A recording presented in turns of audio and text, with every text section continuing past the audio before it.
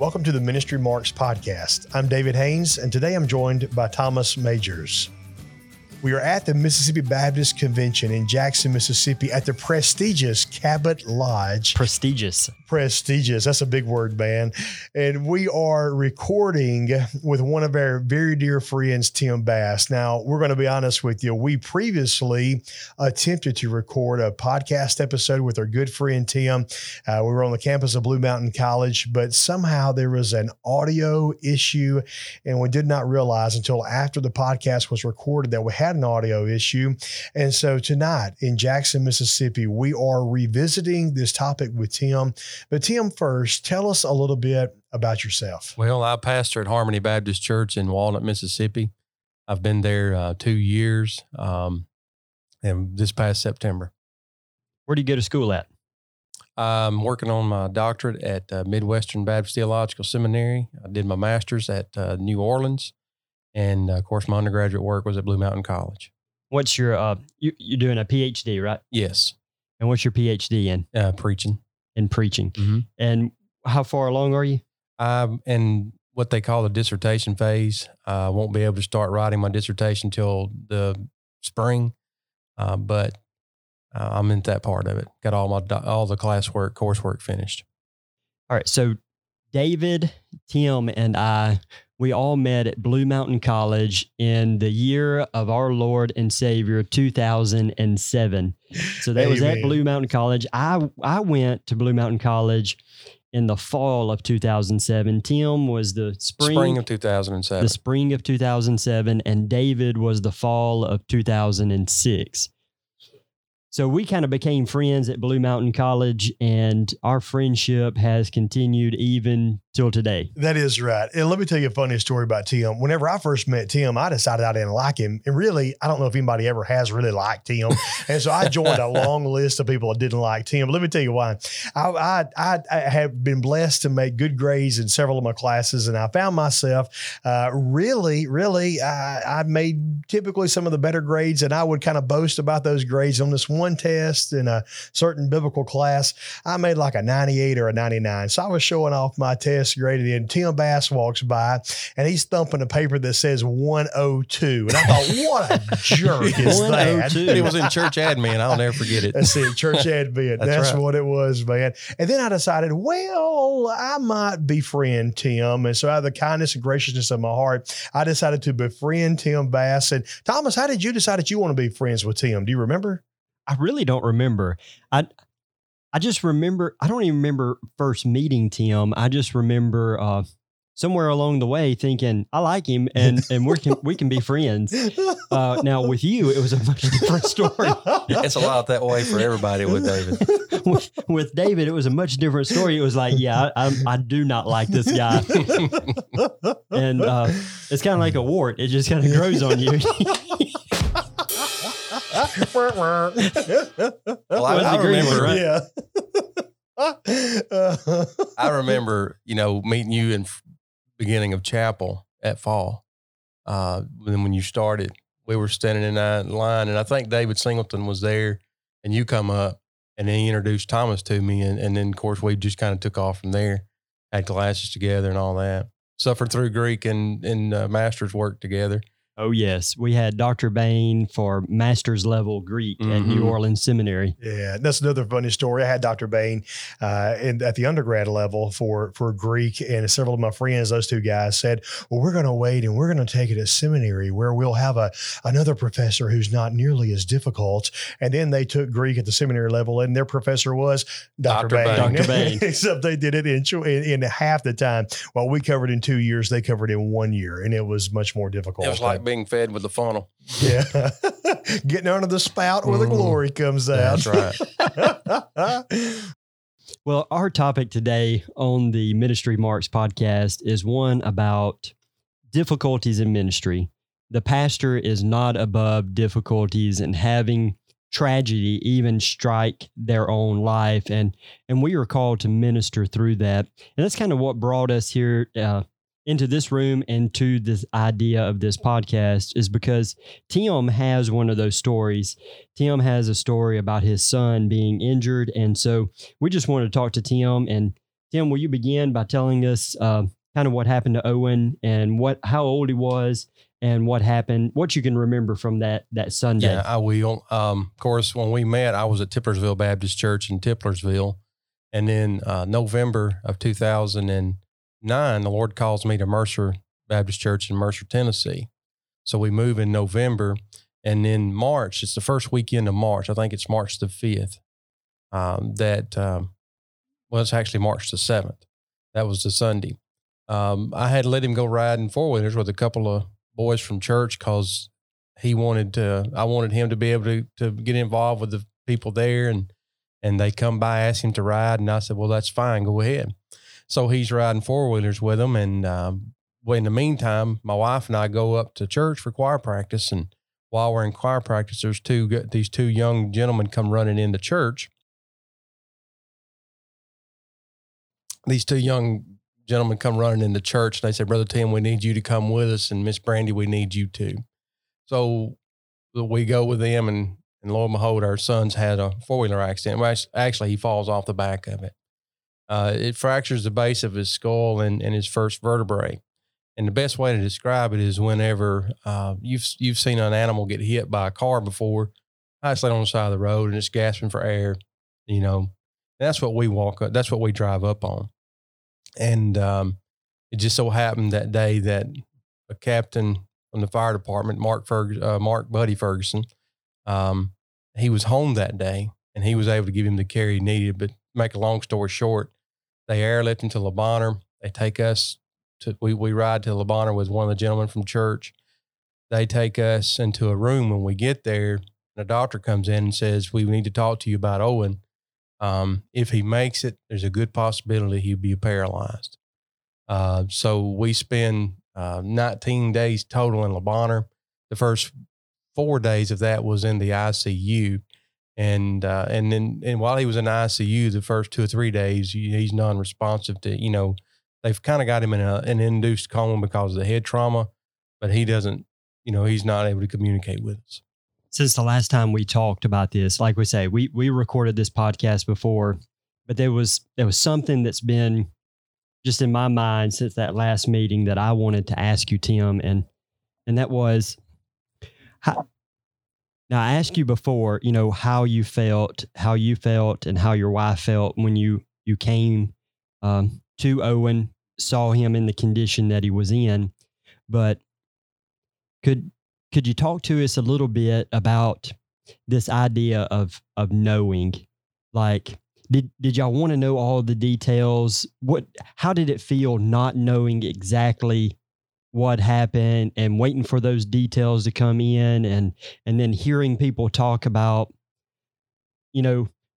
things that happened related to the accident? I'm sure in my mind, it's one of the things, it's just something you want to know. And how the accident happened, of how it happened, and well, there was 4 boys, 2 on each four-wheeler, and what we were told is that he fell off the back. They started off, he fell off the back, and I don't know the whole deal on that or not, but that's what we were told.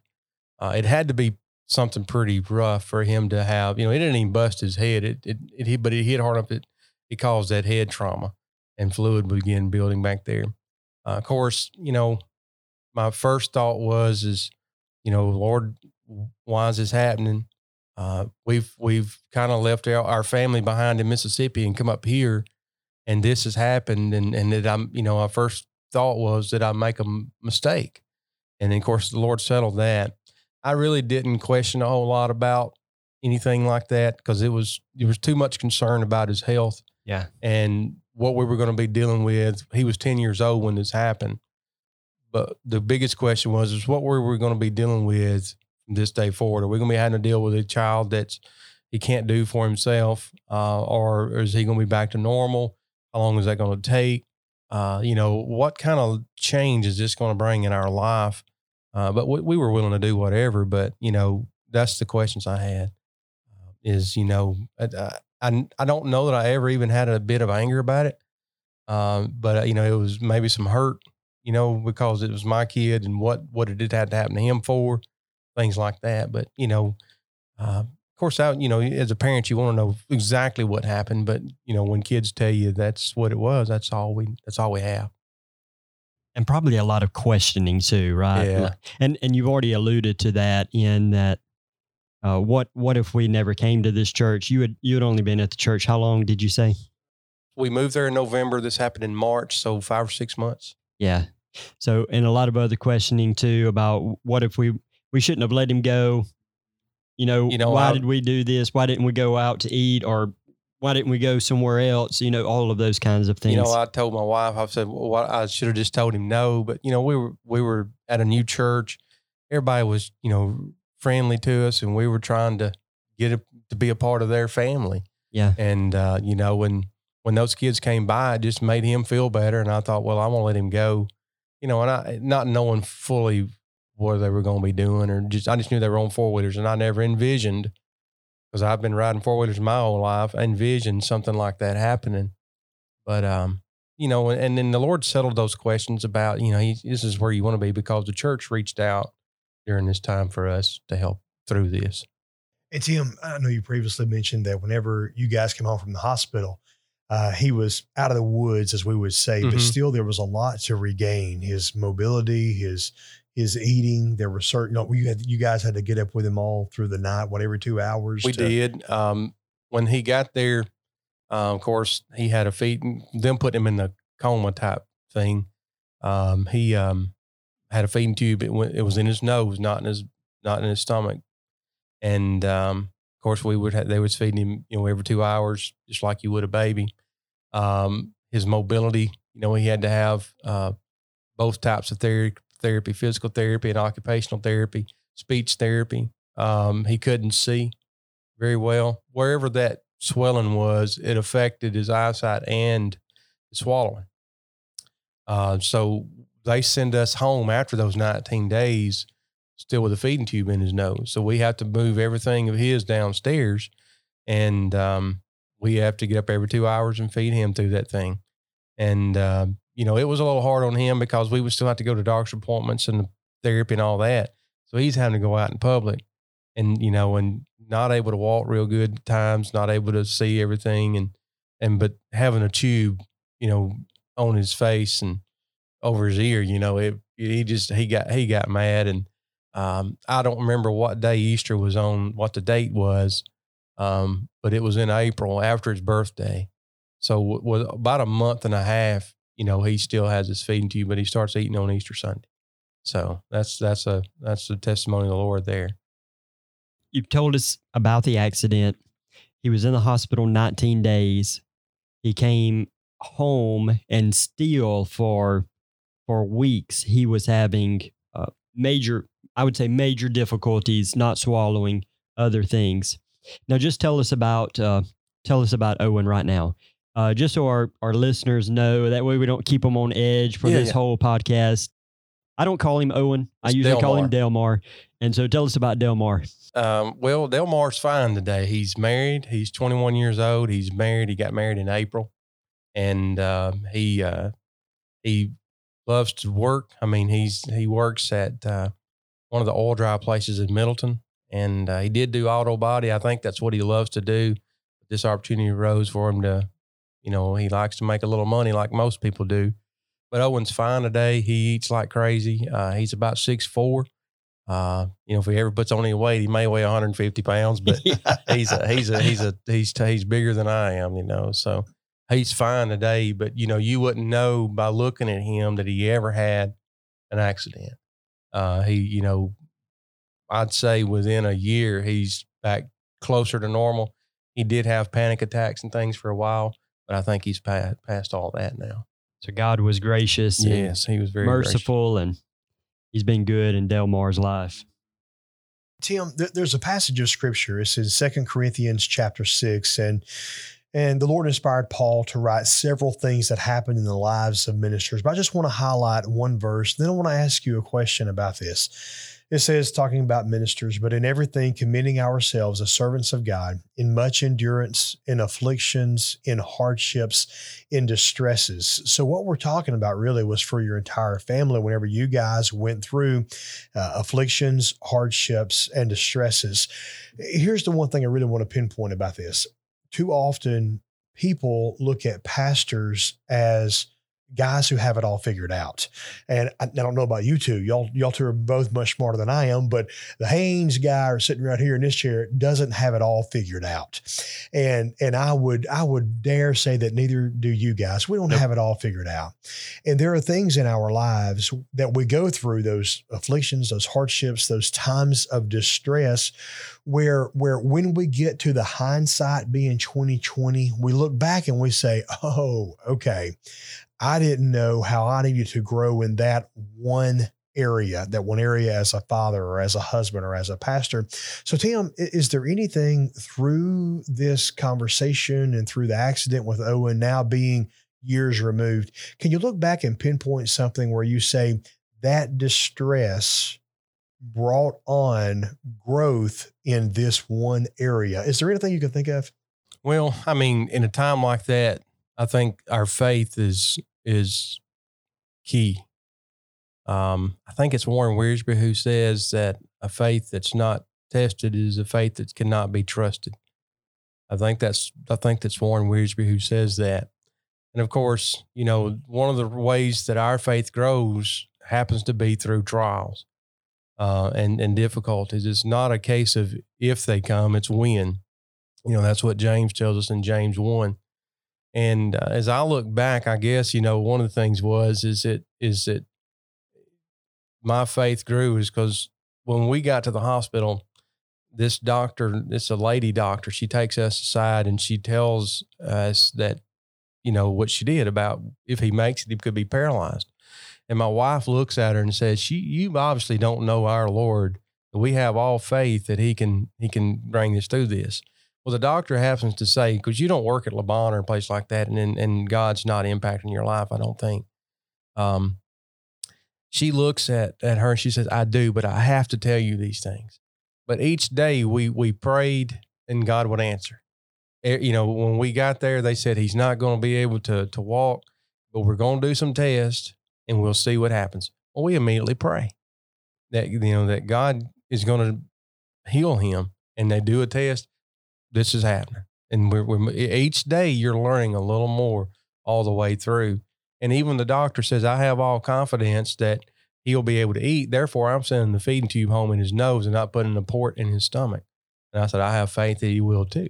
So I think one thing that we do learn, even as pastors, you know, we don't have it together. You're, you know, like everybody thinks, you know, I think sometimes there's a facade put up, but the reality is, we're not immune to difficulties, and we're not immune to trials. And, you know, that's one thing that God does is he grows us. And I tell folks that in my ministry and in pastoring and in preaching, that if I want to know what's inside a lemon, I squeeze it a little.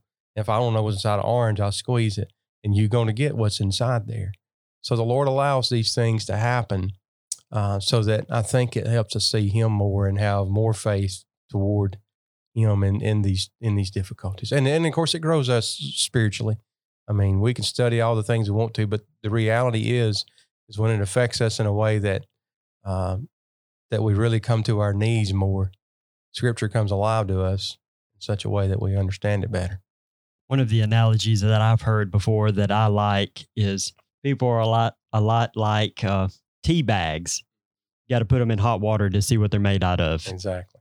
The times of trials and troubles that we go through really refine our faith and remove, as part of that process of winnowing, or that process of removing dross from our life. Tim, we're ministers. Us three right now, we're pastors. We minister to people. We go and see them when they're in the hospital. We go and see them at all stages of life, when they're little babies up until the last few days of life, and we minister in all of those times in between. How did, if any, did the church minister to you? Were you the recipient of ministry at this time? And did the church you were pastoring, did they minister to you? Absolutely. Like I said, we were at choir practice. Choir practice was done whenever they come guide us. Everybody came, they carried us down there. I'm down on my knees beside Owen and I'm praying.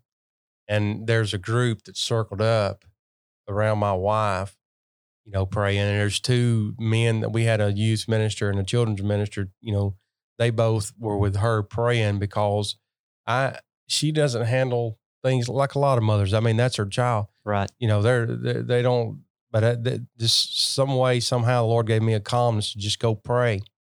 And, but they were with her, taking care of her. When we went to the hospital, of course, one of the men drove us to the hospital.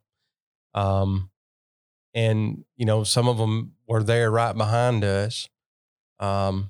We had two different families. One took our daughter because they had a daughter her age to stay with them. And the one took our oldest son, Britton, and stayed with them. And they kept our kids for 2 weeks. And, so, they reached out and they came and visited, and it's not cheap staying in the hospital any length of time. They took care of us financially on a lot of things. One thing I didn't mention last time is when he was airlifted to Le Bonheur, the church paid the air bill, the air vac bill. Wow. So it was $7,500. I get a $7,500 bill when I get home and they pay it. And that was unbelievable to us. And they ministered after that, celebrated his birthday. When he was able to come to church, boy, it was just like, made a big deal over it. But they reached out to us and ministered very well to us. So they helped with their presence, taking care of family. They helped financially. Did they do that the whole time, or did their presence begin to wane after a period? Well, while we were in the hospital, we had pretty much constant visitation. At one point, we had to even tell them, we need you to step back the doctors did actually, because he would get too excited and that would cause him other issues. So, but they still, they still took care of us. They cleaned our house while we were gone. When we were coming home, they had it all taken care of. I think they stocked our pantry when we were coming home. They stayed pretty constant in it through the whole process. Tim, throughout the process of you growing as a minister over the last few years, how has that accident and being the recipient of ministry changed the way you minister to people in a hospital setting? That's good. Okay. I think that, a lot of times we start out well. Sometimes as time goes, we may get a little lax in that. And, it's made me mindful of that, those folks need to see me, they don't have to see me every day, but they need to see me on a regular basis. And I think of all things that it's done is it's enhanced my hospital ministry. I know a phone call can do as well. And sometimes, and I know if there's a long distance in between, you have to do that. But I think that presence is key for them. I had a guy in my current church, throat cancer. He was at the cancer center in Houston, Texas.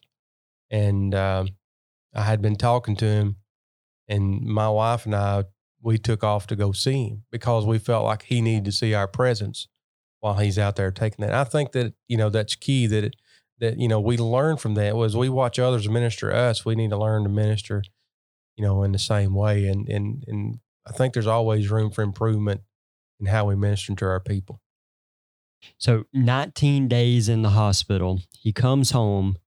He is needing just about round the clock care. When did your wife go back to work? Well, the wonderful thing about this is she wasn't working at the time. Oh, good. She had interviewed for a job at one of the elementary schools.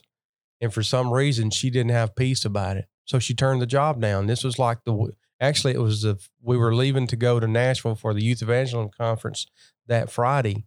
on the way up there, she's telling the lady, I just don't think I can do this because I don't have peace about it. Well, from Friday, and then when Sunday hits, we realized that's why she didn't have peace. He was going to need that. Wow. And, of course, I was at a church that, it wasn't a large church by any means, but it was fairly large for the area, and it required a lot of me, but they were gracious that they didn't expect me to be there all the time because he had to do schooling at home. We had to have home health and all those things, but it was a blessing. She was able to take him to all the different things that he needed to for his therapy and all that. So that was the blessing. And when he got to that point where, we didn't feel like he needed that all the time, then, she was able to start subbing at the school. And I think she got a part-time job. Well, that was my follow-up question. When did you go back? When did you go back to the pulpit? When did you go back to what you would say would be a normal slate of ministry for you? Well, I didn't preach for 2 Sundays. It was the third Sunday that he was there that I went back to the pulpit. And, but even at that, I did not go full range ministry, we would call, until at least we got home. And then, I didn't go 100%. I don't know if you would say the 40-hour work week or what have you in the office or what have you. I didn't do that for, probably a month or so afterwards. I did my main ministry, the preaching, the visiting people, things like that. But the church was pretty gracious. They said, you need to take care of your family. We have deacons and we're going to help you. And that, that was grateful to have that, because you don't always have that in churches today. Yeah. So, Tim, previously we asked when you knew everything was going to be okay. And you shared with us about a special service one Sunday. Tell our listeners about that. Owen had this song. I had been wanting to sing it, honestly, myself. I Need a Savior. It's one that was out several years ago. And I never could get it to come together, which is amazing. A preacher trying to sing and it not coming together. And I just never could, but he did. And he came to church one Sunday. He put a little suit on, had a tie on, and he sings, I Need a Savior. And everybody in the church, of course, we're all squalling, but it was like, okay, everything's going to be okay now. And I'll tell you a neat story real quickly. While we were even in the ICU, Owen's not talking to anybody. Nobody's talking to him. He's out of it.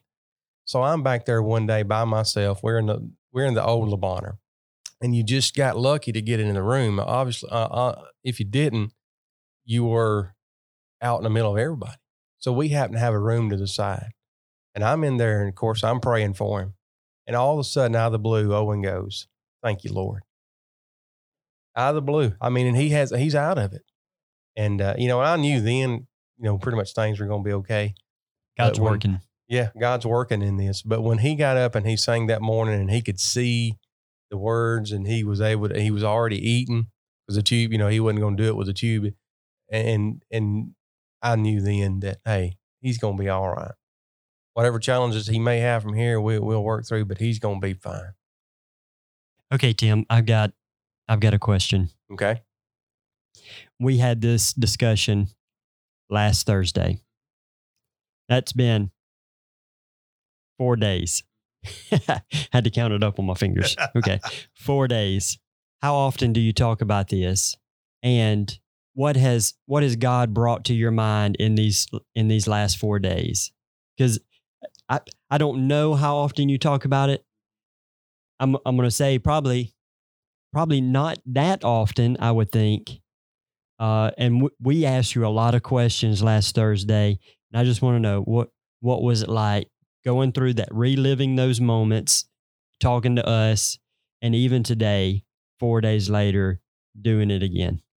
I guess, that's part of our testimony. It's part of my family's testimony. Right. But it's not something that I talk about every week, even every month. But if there's an opportunity that comes up, we talk about here's what God's doing. And even, since we talked about it Thursday, it kind of brings it fresh to your mind. It does. And, going through life, And even going through struggles in ministry, you sometimes forget the blessings that God has laid out before us. And what God's brought you from. That's right. And brought you through. And, even last Thursday, I walked out of there when we did it first with just an uplifted feeling, because I got to go over what God has done again. And it's kind of like what I try to tell people about sharing their personal testimony. It does two things. It lets that person you're witnessing to, it lets them see God in action, and that he's really real, and that he really changes lives, and he's done it in you. But it also keeps it fresh before you, the grace of God and what he's done for you personally.